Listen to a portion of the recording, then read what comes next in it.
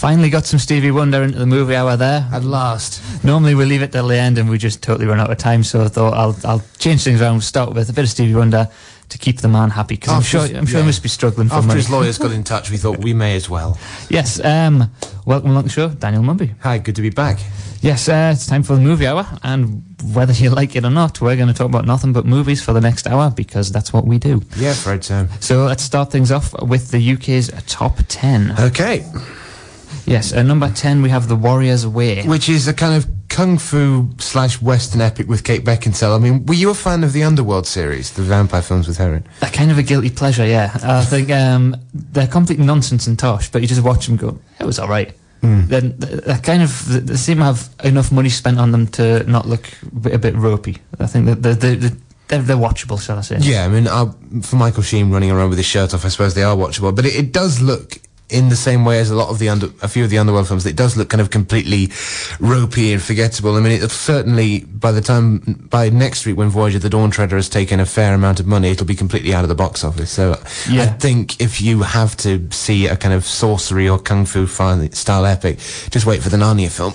Yeah. Although it's not got much martial arts in it, I should point out. One thing that sort of struck me from the trailer and finding out about it is just, it's one of these ones that if you're not a fan of CGI and you prefer the old-fashioned stunts, avoid this. This is just way heavy on the CGI. It's it's not as heavy as, say, Sky Captain in The World Tomorrow, which was horrifically bad. Yeah, that's okay, actually. I quite like that, largely because of the way they managed to bring Olivier back from the dead.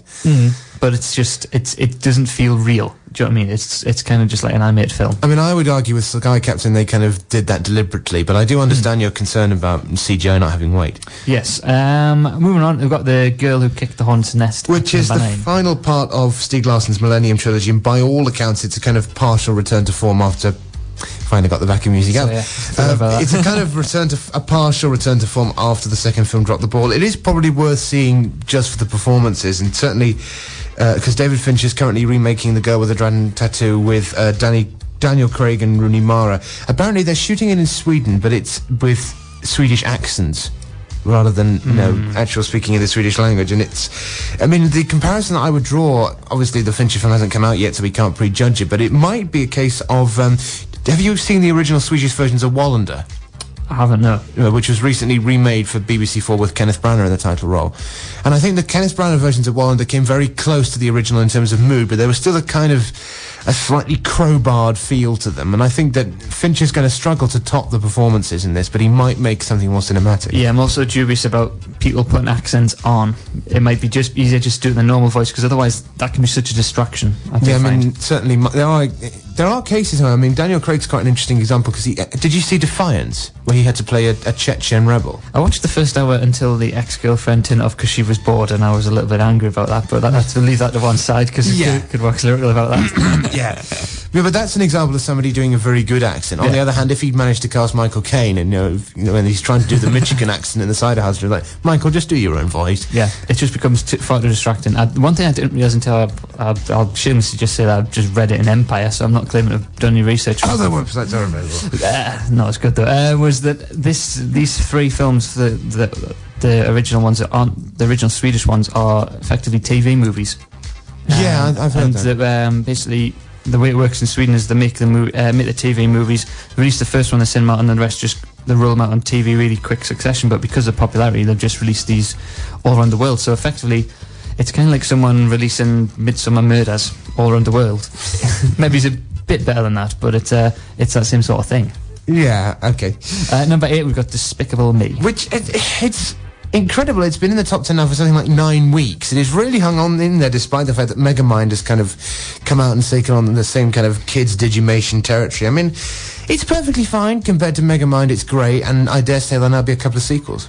Yep, I can't argue that. I mean, it's got a good voice cast, Steve Carell, and well, I'll put it back in for Russell Brand, even though you're not a fan. Well, I'll watch it for Julie Andrews, because she plays Gru's mother in it. And I think it's just cursing like a sailor when the cameras are turned off. It's one of these ones that adults, I think there's enough references in there that you'll enjoy it. Like there's definite Bond references in, and there's even bits of Lemony Snicket's in there. It's just Austin Powers as well. Bit of everything, with yeah. So yeah, I think don't be put off if you think, oh God, what am I going to take the kid to see this week? But never mind. Number 7, film which you definitely can't take a kid to see is London Boulevard. Because it's an 18 certificate, as far as I'm aware. Yeah. It's a stylish but ultimately unremarkable gangster film from William Monaghan, who is the guy who wrote Martin Scorsese's The Departed, which was in itself a remake of the Japanese film Internal Affairs. It's not as good as Layer Cake, which we kind of agreed on last week. It's not as good as Sexy Beast, which is still one of Ray Winston's finest performances. It's definitely not in the same league as Gangster Number One with Malcolm McDowell and Paul Bettany, which is a terrific film. But I think, the performances are decent enough, so if you've got nothing else to do, you might want to catch him. Does it suffer because it doesn't have Danny Dyer in it? Shouldn't every film about London have Danny Dyer in it? That's the first time I've ever heard the phrase, this film suffered because Danny Dyer wasn't in it. And what's that other one, Hamatasan or something like that? The team keep me cropping up in direct-to-DVD films, them too. And they're a little double act, which...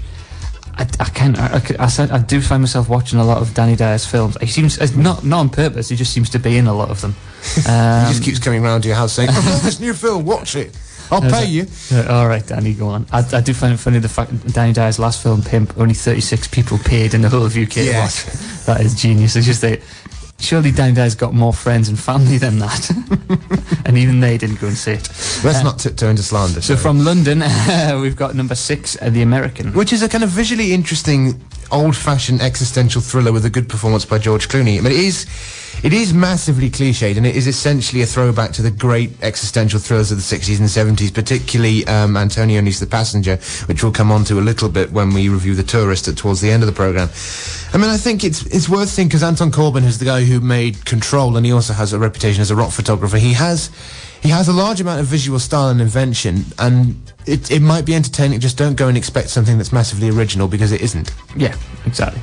And if you're expecting the usual charm and wit from, say, not Johnny Depp, George Clooney... You're thinking about The Tourist again. Then George Clooney in Oceans 11 to 13, you might be disappointed.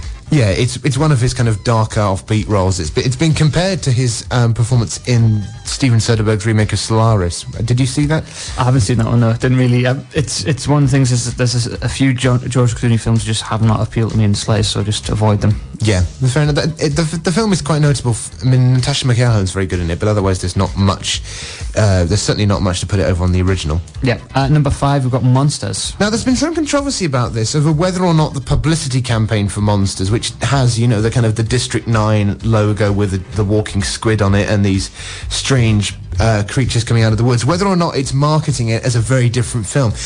Did you see The Road? I haven't seen that, no, but I'm aware of the plot and the... Because the main thing, that there was a similar controversy surrounding The Road, which is an adaptation of a Cormac McCarthy novel with Viggo Mortensen, directed by John Hillcoat. And the thing is that film is incredibly kind of bleak and downbeat, but the trailer that it was originally marketed with basically made it look like an action film, because the producers went back and shot a load of trucks blowing up and so forth on the existing roads. Yeah. Because they thought, well, if it's a kind of downbeat thing, it won't pull people in. And I think there is this whole thing with this, that there have been a number of reports of people going into cinemas and watching the film, which is essentially a very interesting, low-budget road movie, which just happens to have some very interesting CGI in, and actually shouting, "Where are the monsters?" I like that. This is the characters going to turn around. I've obviously cleaned that up for radio. But, with you in a minute. There's a monster coming up in the next... But we've got to get through 20 minutes of romantic dialogue first. And people having strange conversations about dolphins sleeping in water. But, yes, I think... it's partly... There's a lot of... there's several cases where directors hand across their film to the marketing people, which I have to hold my hand up. I do work in marketing, so I'm guilty of this myself. Yes. You've got to kind of make it as appealing as possible, and... Yeah, I think it's just the way of the world. It's the necessary evils that we have to, so that these films get out there and get an audience. Whether that I think, to be honest, if you go to a film without doing a little bit of research about it, then you kind of deserve what you get. Yeah, but in terms of Monsters as an artistic venture, although that does sound rather pretentious, I do think it's very visually impressive. I think Gareth Edwards has great potential as a director, and it's an independent British film, so go and support it. Yeah, and it's also, I thought it was quite good that, not good, but it's interesting that in the year we had Birkenhair and recently Machete, which didn't chart very highly. This is coming at number 5, which is quite a strong, especially with the Harry Potter storm, which, sorry, spoiler alert for number 1, but But yes, I think it's quite good. It's one of these ones that could have possibly went to number 9 and then disappeared, but it's doing well. And at number 4 we've got Due Date, which I think we've... Yeah, Hangover Part 2 is currently being filmed in Thailand. It's going to be released next summer, so surely you can wait till then. If not, if you're a Robert Downey Jr. completist, go and see it, but otherwise no excuse. Yeah, it's not his best work, I'll just say that. And number 3 we've got Unstoppable. I will defer to you on this one because you've seen it. Yeah, basically it's an all-out action film. Tony Scott, director of Top Gun and other brilliantly dramatic films which should have won Oscars. Highly cerebral, massively thought-provoking films like Days of Thunder and Domino. Yeah, Denzel Washington is on a train. He's after getting hold of a runaway train and stopping it, and it's don't need no much more than that. It's full of it's got little comedy bits throughout, and it's just top-notch action. Sorry, the music has died. This dramatic time must be Harry Potter time. They must have finally stopped the train. Basically, it's just if you just want a 10 out of 10 action film, go and see it. That's all I've got to say about that. Yeah, I can't give any more high praise than that. Yeah, I mean, it's, like you said, it's directed by Tony Scott, who is the kind of less talented brother of Sir Ridley. And I think, like you say, it's good kind of disposable, unremarkable fun. And it would have been a lot better if someone had given him a tripod. I mean, the only reservations I have is that if this takes money, it means that they'll step up the production on Top Gun 2, which is one of the most unnecessary sequels we could ever need. Yeah, there's quite a gap between the original and now, isn't there? I think. Yeah. Never mind. At number 2 we have Megamind, which you could say is a blue Despicable Me. Very good. It's, like I say, massively derivative. It's the latest instantly dated effort from DreamWorks. What has happened to DreamWorks as a company? They started out with the likes of the first 2 Shrek films, which were kind of very edgy and did the whole thing of poking it at Disney. And since then, ever since Jeffrey Katzenberg became more involved, they've become just incredibly kind of sanitized, instantly derivative films which seem to be ripping off Pixar, and I just don't understand why Brad Pitt's in this. I think it's definitely a case. One, Pixar's been doing so well that you've got to try and copy them and keep up. Mm-hmm. Secondly, the success of Shrek 1 and 2, the kind of movies think, we've got to try and recapture that. And maybe it's just a case that they're just trying too hard. Maybe they just focus on a really good story, and that will just go from there. Putting in references of gangsters and all sorts of things, and this, that, and the other. Just leave them one side and focus on a good story. That's all you need. Yeah, I mean, they have had a couple of bits, like How to Train Your Dragon, which wasn't that long ago, and that was pretty good. Mm-hmm. But it's just, when they seem to be throwing everything behind it to make something a hit, it kind of backfires on them. And this is another example of that. Yes, and a number 1, a little independent film by the name of Harry Potter. And the Deathly Hallows Part 1, or HP7A as it's been colloquially called. I mean, it's fine. There have been lots of people kind of arguing about its, is it boring? Does it stand on its own? Is the whole thing about the rise of Voldemort an allegory for fascism? I can't comment on that because I haven't read the books, but I'm sure the film's perfectly fine. Do you want to tell people that Harry dies at the end of this book? Yeah. Honk!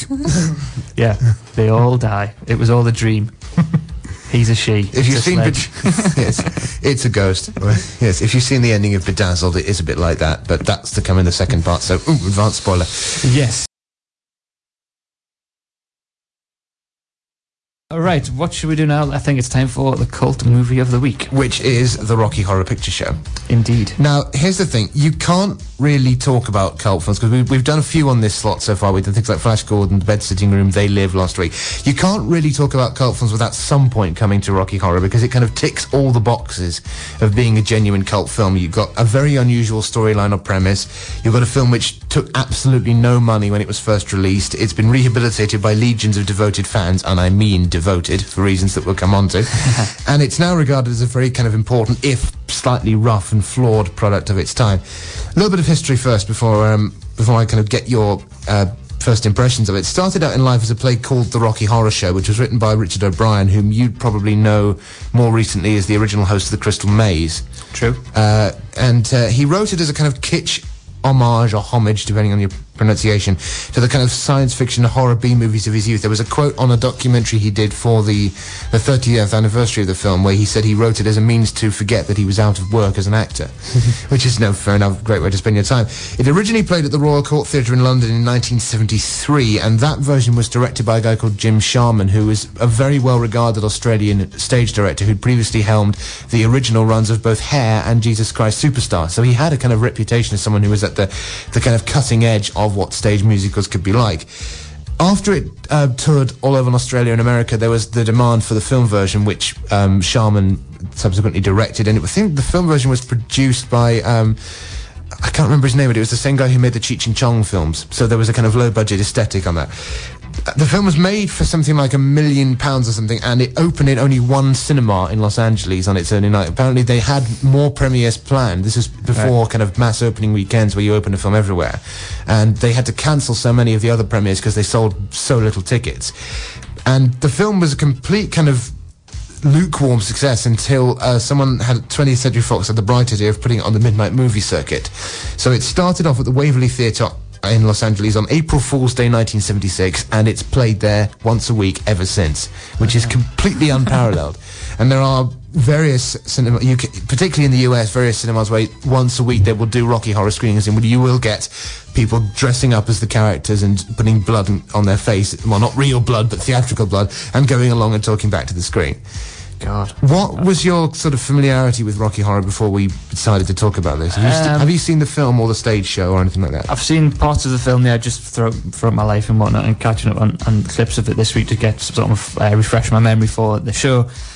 It looks as crazy as a box of monkeys. It's basically, there's a really freaky thing at the start where it's all black and some red lips that does a bit of a prologue, and that's just very, very weird, and it's just Campus Christmas, and it's very nice link there. I say it just looks a product of an unstable mind, but it obviously comes together. It's Richard O'Brien, and it's thought through.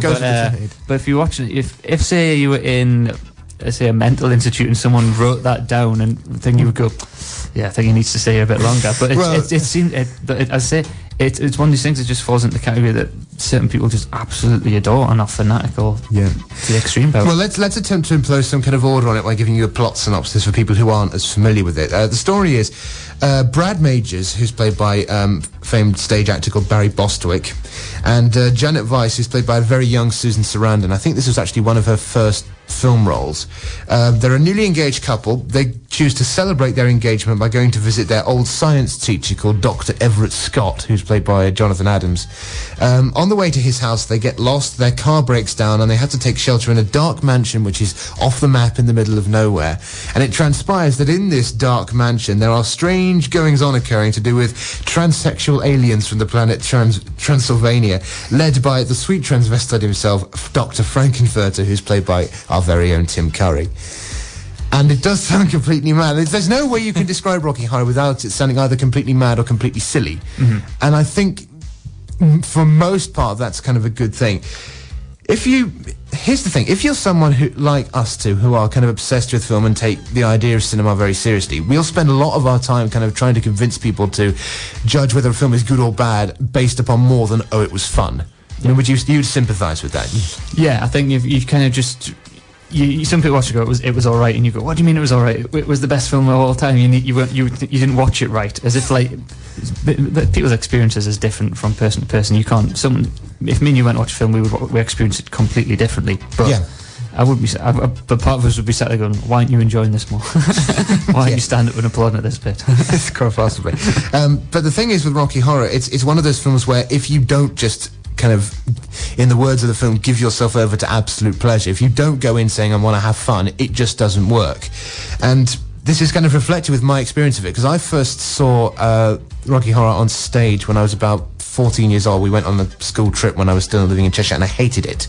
I thought that it was kind of, lurid, vapid, didn't make any sense, and basically didn't get the joke. It must have been a cleaned up version if there were school kids there, was it? Or no. Full on stuff, and there were people wandering around, wearing in the kind of hallways, wearing leather and not much else. But classic Rocky Horror stuff. So I didn't like the stage show the first time round. Subsequently at uni I saw another production of it and then saw the film and sort of started to get it. And recently I had a kind of, not a conversion experience, but I finally sort of got the joke when I saw it again a few months ago. You want to see what he's wearing today? He's come in full bondage gear. It's disgraceful, especially in this weather. Yeah, it's freezing out there, but I'm not going to start singing for reasons that will become clear. Now, for film geeks like me, and I dare say you, although I haven't just come on this programme to insult you, there is a kind of certain pleasure... I'll take that on the chin. I'll accept that. Yeah, there is a certain kind of pleasure in spotting all the films which Rocky Horror owes a debt, and because the plot is essentially a kind of a jumble still of B-movie plots. Like, we'll have a little bit of this and a little bit of that, and then we'll put that in and do the thing and so forth. So the central plot about Frankenfurter, who's creating this artificial man, that's obviously a lift from Frankenstein, right down to the monster being afraid of fire and mute, except when he's singing, and that's never explained. There are also clear hints of King Kong in the final scenes when you have Frankenfurter singing, "Whatever happened to Fay Ray?" And he gets killed by falling off the RKO Tower, which is, in this version, doubles up for the Empire State Building because they couldn't afford the real thing. There are also little things like cheesy science fiction films like It Came From Outer Space in the original versions of Flash Gordon, which we referenced a few weeks ago. There's a moment where Richard O'Brien, playing Frankenfurter's servant called Riff Raff, comes in with a massively gelled vertical ponytail and a non-existent skirt, playing an alien with this strange kind of antimatter ray gun. And now that's classic kind of cheesy B-movie science fiction. There are also really big overtones of the Hammer stable because of the Gothic architecture, the very kind of red colour palette, and of course the presence of Charles Gray. Are you a Charles Gray fan? Have you seen much of his work? Because I'm a huge fan of his. No, I'll have to defer to you in terms of let's his see. career. He was a kind of along with Peter Cushing and Christopher Lee, he was one of the kind of regulars of the Hammer stable, most famous for his performance in The Devil Rides Out, where he plays someone who's completely possessed and tries to seduce innocent women. He is also the only actor other than Joe Don Baker to play both a hero and a villain in the Bond series, because he plays one of Taiga Tanaka's colleagues in You Only Live Twice, and then turns up as Blofeld in Diamonds Are Forever. And famously, he's the Blofeld where it's two doubles, and it's very interesting early use of split screen. It's very well done. He's also in, if you're a fan of Sherlock Holmes, particularly the 1980s version with Jeremy Brett, he plays Sherlock's older brother Mycroft and does it really well. And he has that kind of really sort of suave but slightly grumpy fixture. And one of the best moments in Rocky Horror is where you have him as the criminologist who narrates the film, dancing the time warp on a table, dressed in a cravat and silk waistcoat and doing jazz hands. And you just think, yes, you are having a ball and I'm laughing my head off. But despite all these influences, the main thing that the film is kind of lifting off, and O'Brien readily admits this, is The Wizard of Oz. What's your opinion of The Wizard of Oz? Because I'm not its biggest fan. Yeah, it's I think it's grown to such a, because it's so old and the legends have grown around it. But when you watch it, you think it's not a 10 out of 10 film. It's I think basically its legend has precedes it, and the next generations will always be exposed to it because people just assume that it should be good. Maybe people think it is a film that's judged by its reputation rather than what's actually in it. I mean, it looks okay, but it's kind of like a lot of L. Frank Baum stuff. It's rather sanitized and dull. When you watch it, I just found Dorothy just really annoying. the second one is it Return to Oz, where that's much better. That is with mental. The Wheelers, and there's all lots of decapitated heads in a corridor, and that's more like it. I think we watched that when we were at school, and that was freaky. That's a much better film. I don't think anyone realised what it was when they showed it to a bunch of school kids. But to drag this back to Rocky Horror, I mean, the idea there are elements of the Wizard of Oz plot which Rocky Horror follows quite closely. I mean, it's the whole idea of people not being in Kansas anymore. You have this innocent couple in this case who are whisked off into a world that they don't understand, and there's a kind of in joke at the end where the house lifts off the ground because the house is actually doubling up as a spaceship, which is sort of a kind of reinterpretation of the whole tornado thing which blows Dorothy both to and from Kansas. There was also an intention originally to shoot the opening section of the film in black and white, in the same way that Wizard of Oz starts off in black and white, and then when they get to Oz, it's colour. They originally wanted to shoot it in black and white up until Frankenfurter comes on screen, but the studio sort of balked on that because black and white stock was very expensive, and so they rather than just go through the complicated process of draining the colours out, they decided to just have the whole thing. But there are other elements of the Wizard of Oz story, which it kind of subverts, quite apart from the fact that I don't remember the Wizard of Oz having anything like, cabaret dancers or transvestites or mad German doctors in magnetically controlled wheelchairs. Although that probably would have made the film a lot more fun.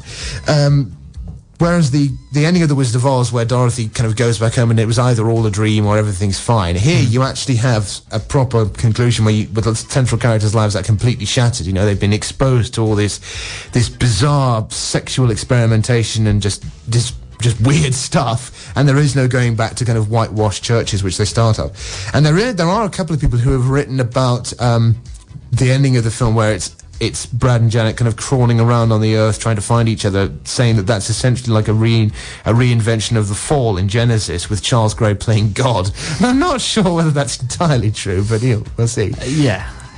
Stretching a point, but I think it's an interesting way of looking at it. In terms of its, sorry, were you going to say something? No, I'll let you carry on. I'll mention it towards the end. I'll just see if you cover it first. Okay.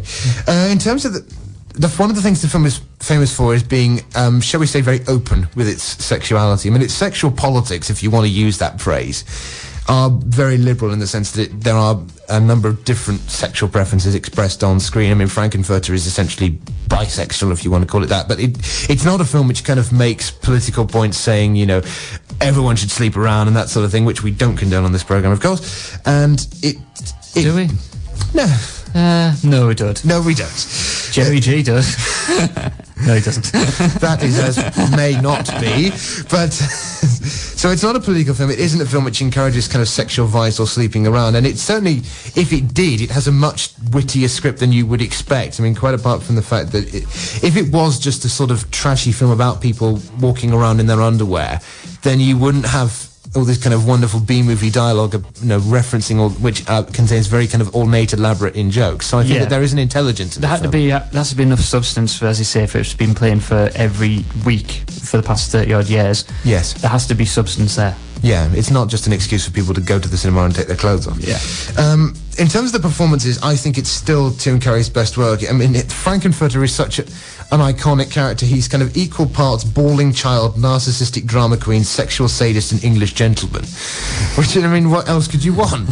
I mean, Tim Curry's obviously had a very interesting career. I mean, his most famous work other than this is probably his role as the, what's the name of his character in Stephen King's It? Something that, it's a clown called, is it Popsy, something like that? I forget. The creepy one which turns into a spider in the end. He's also in stuff like Fern Gully and so forth. The one which sticks in my mind, especially with Christmas, is his portrayal of the hotel guy in Home Alone 2, Lost in New York. Oh, yeah. Absolute genius, because he plays it very, very camp as well, and there's bits where he sneaks in on the person and it's like, it's just it'll be on telly this Christmas, just watch it. He is hilarious on that. Yeah, and go and get Burke and Hare on DVD when it comes out, because he has a kind of supporting role in that as a shall we say, a ripe old school anatomist who likes cutting people's feet off. He should be in more stuff, shouldn't he? He should be. Yeah. I mean, he's kind of made some odd choices in his career, but in this he's absolutely terrific. I mean, he does chew the scenery and ham it up, and he's clearly enjoying himself. So there's that. There's also a very interesting performance from Meatloaf, who plays Eddie, who's Dr. Scott's, is it nephew? I think it's and he comes in on a motorbike in full letter jacket, cracking through a freezer, sings a song called Hot Patootie, and then gets bludgeoned to death with an axe off screen because it's a 15th certificate. And that would improve his concert, wouldn't it? If Meatloaf came on stage and no crowd got to attack him. Well, there is a tradition of rock stars kind of bringing some of their stage tour stuff on screen. Like when Alice Cooper was in Prince of Darkness, there's an element in his stage show when someone would get stabbed with a bicycle, and John Carpenter just said, "Yeah, put it in." So he did. But in terms of this, there is a story that when Richard O'Brien was writing the score for this, he deliberately wrote Hot Patootie, which has got loads and loads of very quick kind of verses in it. He deliberately wrote it so there'd be more syllables than anyone could pronounce, and then Meatloaf auditioned and he could sing even more, so he had to write even more, because if you've seen Hot Patootie, it's kind of like what plastic bear, so that's the thing. But I'm not gonna treat you to the soundtrack, because then you'd have to kill me. There are faults with the film. I mean, because the plot is a collection of essentially bits from other films played for camp value, it's kind of, it teeters over the course of the 90 minutes of whether or not you sort of stay with it. And if you do find yourself getting bored towards the end after the floor show sequence, it's very difficult to get back on board. There are also a number of scenes in it which are quite scary in the sense that they're out of context. There's a moment when they're sitting around to have dinner, and Dr. Scott is singing a song about his nephew basically being a fool, and then Dr. Frankenfurter rips off the tablecloth, and underneath is the coffin with Eddie's body in it. You think, okay, where did that come from? And I mean, that would be a good creepy scene on its own, but it's just in the context is a bit off. And there are moments in it which looking at them now are slightly toe-curling, like the Touch Me sequence where Susan Sarandon is seduced by the monster, and he kind of puts his hands where he shouldn't, and it just doesn't really sort of work. But in terms of as an overall 90-minute knowingly trashy piece, it's really good fun. It does have a certain amount of legacy in terms of it effectively created the modern tradition of talking back to the screen, without which you wouldn't have the reinvention of Showgirls or Xanadu to some extent, where all those films have kind of become cult classics and people go on and shout out the lines. Hang on, is this responsible for Mamma Mia? Very indirectly. Am I going to have to track down Richard O'Brien and then say, look what you did? I don't think he's got that to answer for. Quite apart from the fact that he hates ABBA, as far as I'm aware. But in terms, since we brought that onto that, I mean, the music in it is really great. I mean, quite apart from the fact that most of the cast, including Meatloaf, are very good singers. Yeah. There's just a really kind of pulpy sense to the lyrics, which it doesn't take itself too seriously, but there is a kind of there's a good sense of melody to all of them, and certainly if you get the soundtrack to Rocky Horror, it's just a good thing to sort of have in the car late at night. Yeah, I think basically there won't be a single person in the world that won't be familiar with the Time Warp. The Time Warp, yeah, it just gets re-released every so often. And I remember when we were at school, it was like it must have got re-released in the early '90s, and it's just it's an iconic song which will just live forever. Yeah, it's astounding. Time is fleeting. Madness takes its toll, etc. I was waiting for you to join in, but you obviously can't be bothered. So, to sum up, it's a really interesting piece of kind of knowing trash. It is silly, it is sort of uneven, and it hasn't dated all that well, but if you're looking for a very sort of fun night out with friends, or just want to kick back, it does its job, and it's really well put together, and it is good fun. I think as well we need to watch it with an open mind, because there's a lot of people who will watch it, maybe not I wouldn't say prudish, but might watch it and just go, ooh, that's a bit. Yeah, I mean, I'll readily admit that when I first saw it, when I was a bit of a Puritan when I was an early teenager, and now I sort of get the joke. I look back on that and thinking, God, that was stupid. But if you're watching going, no, that's not for me. No, I find that sort of thing disgusting. Then you really shouldn't watch it. But if you need to go open mind and just treat it as fun. In terms of getting through it, I think if you can sit through the sweet transvestite sequence and the song in the lab, I think you'll be all right for the rest of the film. Because other than that, there's nothing massively outre about the film. Yeah. Also, what I was going to say is, it features the line "Great Scott," which obviously is referenced and said repeatedly in the Back to the Future trilogy. So is that exactly where it comes from? I don't know if that, I was just wondering if that was the first time that had been said, or if it was what I just meant when I was watching the show. I was like, oh yeah, that's fine. I mean, I don't know how often it's been used in films. I don't think it's a direct. I don't think Back to the Future are directly referencing it, but I'll have to check that out. But certainly, yeah, it's one of the interesting things about Jonathan Adams' performance in that is he originally played the narrator in the original stage show, and he was desperately wanting to get that part again, but because they had the money, they thought, well, let's go for Charles Gray because he's a bit more suave. And one of the funniest moments in the film is when the rest of the cast are performing the floor show, and he's kind of stuck in his wheelchair saying, I must not go mad, I must not let my mind snap, and then one of his legs starts rising up and it's got a stocking on it. You think, okay, this is great. Now he's going to get up and dance. Yeah. So I think that's I think highly recommend it to everyone. Yeah, we've covered that in I think all the detail it deserves. So go see it. From the heart of the district, this is Lionheart Radio. I think what we'll do is we'll push on through, break on through to the other side, as the Doors once said, and we will go on to this week's new releases. If you're heading to the cinema this week and you didn't fancy any of the UK's top 10, basically, if you're going to one of these big multiplexes, you're going to be bombarded with Harry Potter. But if you don't fancy Harry Potter, here are 3 alternatives. Can we move on before we come on to that? Yeah. There was a little bit of a story which broke a couple of weeks ago about a few people going to screenings of Harry Potter where the lights didn't go down properly. There were reports in a few London cinemas where basically a lot of multiplex films where you won't actually get a solid print of it anymore. It'll be sent as a digital brick, and some of that digital brick actually has coding in about when the lights go down and up. All right. And there were reports at some London cinemas that the software had been programmed wrong, so watching Harry Potter and the Deathly Hallows, which is a kind of very drained out, dark film, as you say, but you couldn't really see it because the lights were still blaring on, so it was like watching it under a street lamp. Yeah. And yeah, it's so if you go and see Harry Potter in a multiplex, check with the management first, make sure it's being projected properly, because you don't want to kind of sit through 2.5 hours of what is essentially the Seventh Seal meets Carry On Camping in. Yeah, so I think it's I've made the mistake of trying to watch Dark Knight this week, and you don't watch that film in the daylight, because the sun doesn't like films like that. It just bombards the telly. Yes. And it was a bad. You can almost imagine like the Dark Knight being a sort of kind of vampire in cinematic form. If you try and watch it in the daylight, it goes, no, it doesn't work, it burns. Put the light away. Yeah, I think I don't know what to say to that. We'll just go on to the first release, which is Somewhere. Which is, sorry, I'm kind of losing my voice. The new film from Sophia Coppola, however you pronounce it, who is the daughter of Francis Ford Coppola. And famously, she turns up a lot in some of his films. She has a supporting role in Peggy Sue Got Married, which is a comedy with Nicolas Cage, in which he's actually quite good. And famously, she won a Razzie for her performance in The Godfather Part 3. Yeah, she derailed a whole lot. Well, essentially, because she didn't have that much to work on, because it was originally going to be played by Winona Ryder, but then she dropped out at the last minute to make Edward Scissorhands, which is probably the best career decision she ever made. And but I mean, although it won a Razzie, I mean, where do you stand on Godfather 3 in general? It was all right. I think it's basically it had big shoes to fill.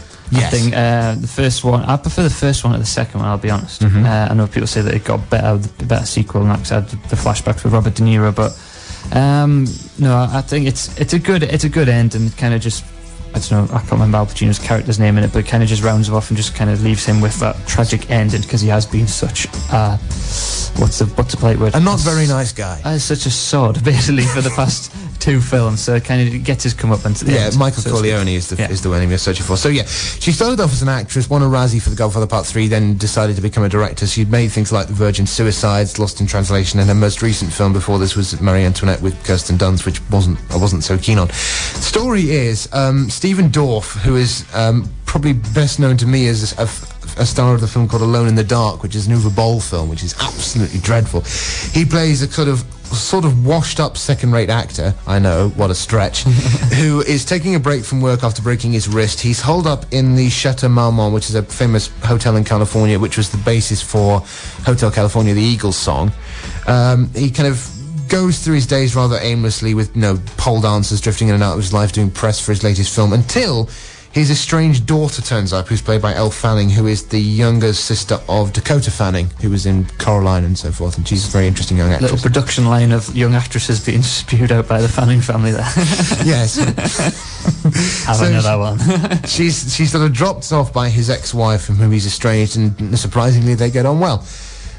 The reviews of this have been quite divided so far. I mean, it won the Golden Lion Award at Venice Film Festival only a couple of weeks ago, and the consensus is either it's a kind of return to form after Marie Antoinette, which, the thing about Sofia Coppola's films is that she doesn't really know how to end them, and the whole thing about Marie Antoinette is she doesn't get her head cut off at the end. And you just think, come on, that's the one bit in the film you've got to do, and you just, oh, fine. So, on the one hand, it could be, some people are saying it's a kind of return to form, and it is a kind of profound film about, taking responsibilities and finding yourself and that sort of thing. Other people have said it's basically navel-gazing nonsense, and it's completely up itself. Yeah, that's the definite thing of, because it's focused on wealthy people.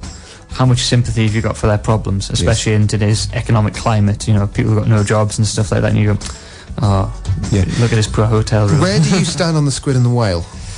Haven't seen it. It's a terrible film, basically. I will avoid it then. but that is essentially what you're talking about, essentially taking a bunch of rich, successful people who are completely up themselves and saying, these people have problems. Yeah. But, I mean, there are very few... If you're interested in a film which actually does manage to tackle the idea of rich people having problems very well, and you fancy being taken for a ride, go and see Savage Grace with Julianne Moore in, which is about the Bakerland family, the family who made billions from the first plastic, and it follows her kind of incestuous relationship with her son, who's played by Eddie Redmayne, who was recently in Black Death, and it's a really sort of tough film, but it does the whole thing of basically arguing, if you live in a world where you have infinite money and no responsibilities, you will essentially go mad, and it does that whole thing very well. So in terms of Somewhere, I think it's probably worth seeing, because Coppola mean, she has inherited some of her father's visual style, at the very least. I mean, if you look at Francis Ford Coppola's best works, like the Godfather trilogy, like The Conversation, like Apocalypse Now, they are visually overawing, even when there's nothing actually going on screen. And also go and watch Rumblefish, which is a very interesting kind of black and white film by him. And I think that, on the basis of the performances, because Dakota Fanning's a very interesting actress, so again, Elle Fanning might be pretty good.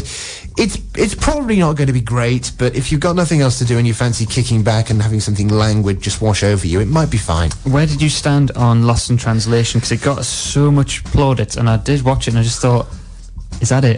It was good, but it wasn't great. Yeah, I mean, I think that I like Bill Murray very much. Oh, definitely. And obviously Scrooged is going to be on this year because it's always on television at Christmas time, and that's a really good version of the Christmas Carol story. But I've never been a fan of Scarlett Johansson, except for her brief performance in The Prestige, in which she's actually very good.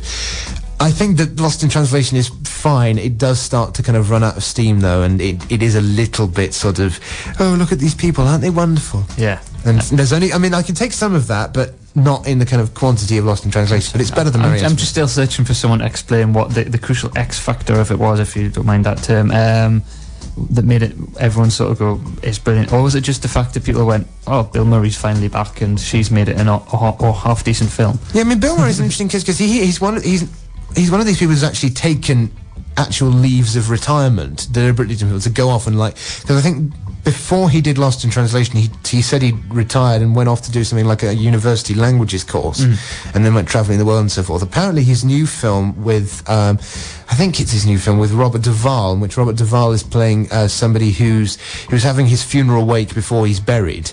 When he's still alive, and that sounds exactly like the Bill Murray sort of presence. And also he has his cameo in Zombieland, which has become legendary. So like I say, I think that it's not going to be as good as Lost in Translation, and that itself does have problems, but it might be a return to form after Marie Antoinette, which was sort of deeply problematic. Yes. Right. Chronicles of Narnia. Okay, Voyage of the Dawn Treader, to give it its full title, which is the third film in the recent series of Narnia adaptations. Did you see the previous two?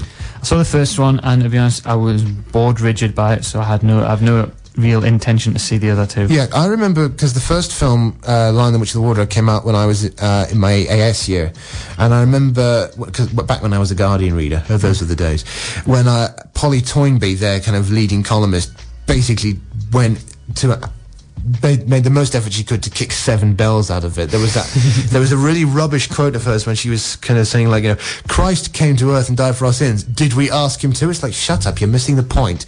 And she basically took against the film on the grounds of its substance and the fact that it was written by C.S. Lewis rather than anything to do with its execution. I mean, I think the first film is sort of Lord of the Rings light, and it's okay, but it's directed by the same guy who made the first 2 Shrek films, so it does have a certain amount of credibility, but it's nothing remarkable. I think I preferred the Golden Compass.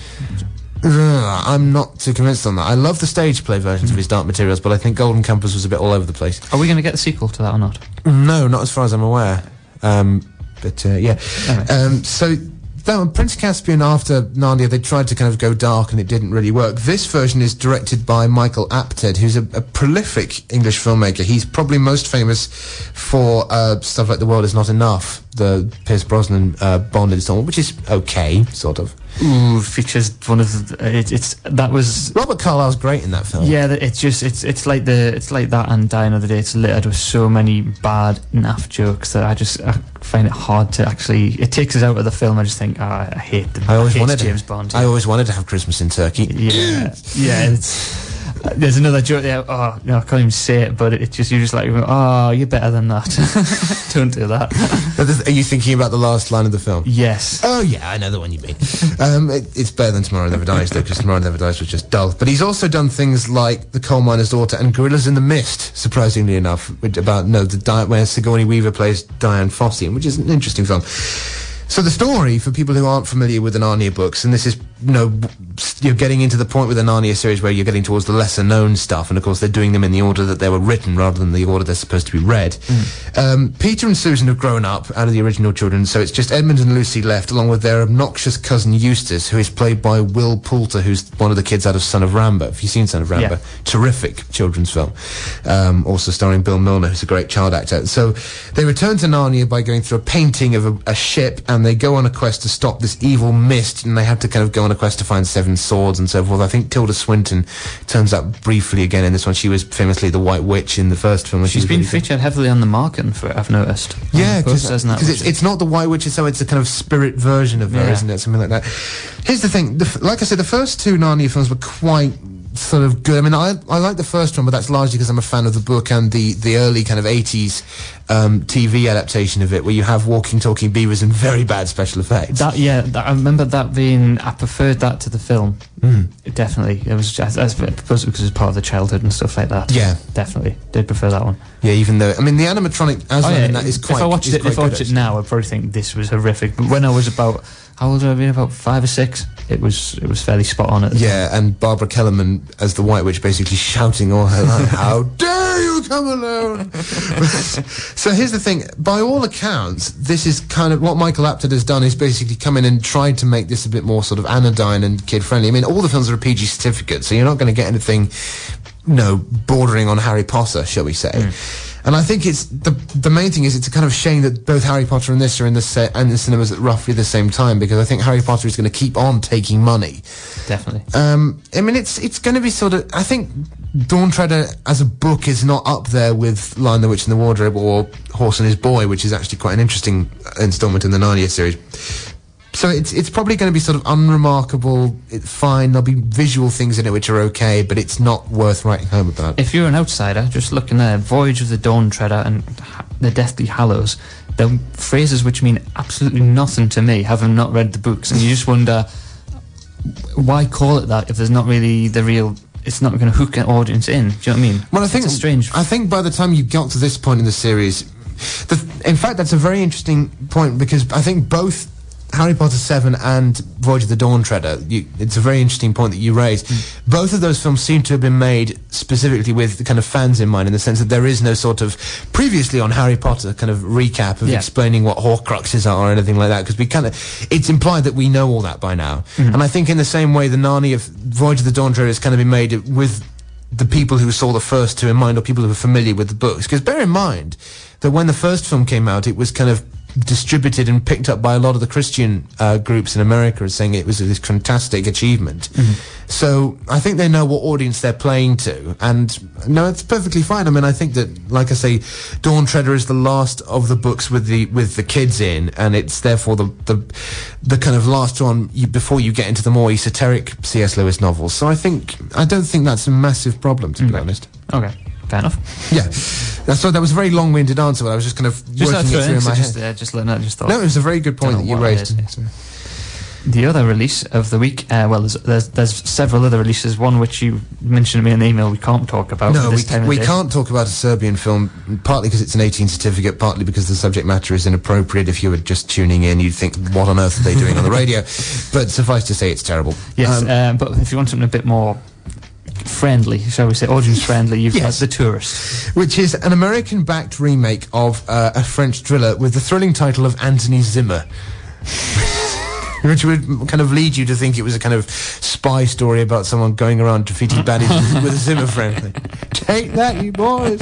Who strangely has an American accent. This is directed by, and forgive me if I get this pronunciation wrong, Florian Henkel von Donnersmarck.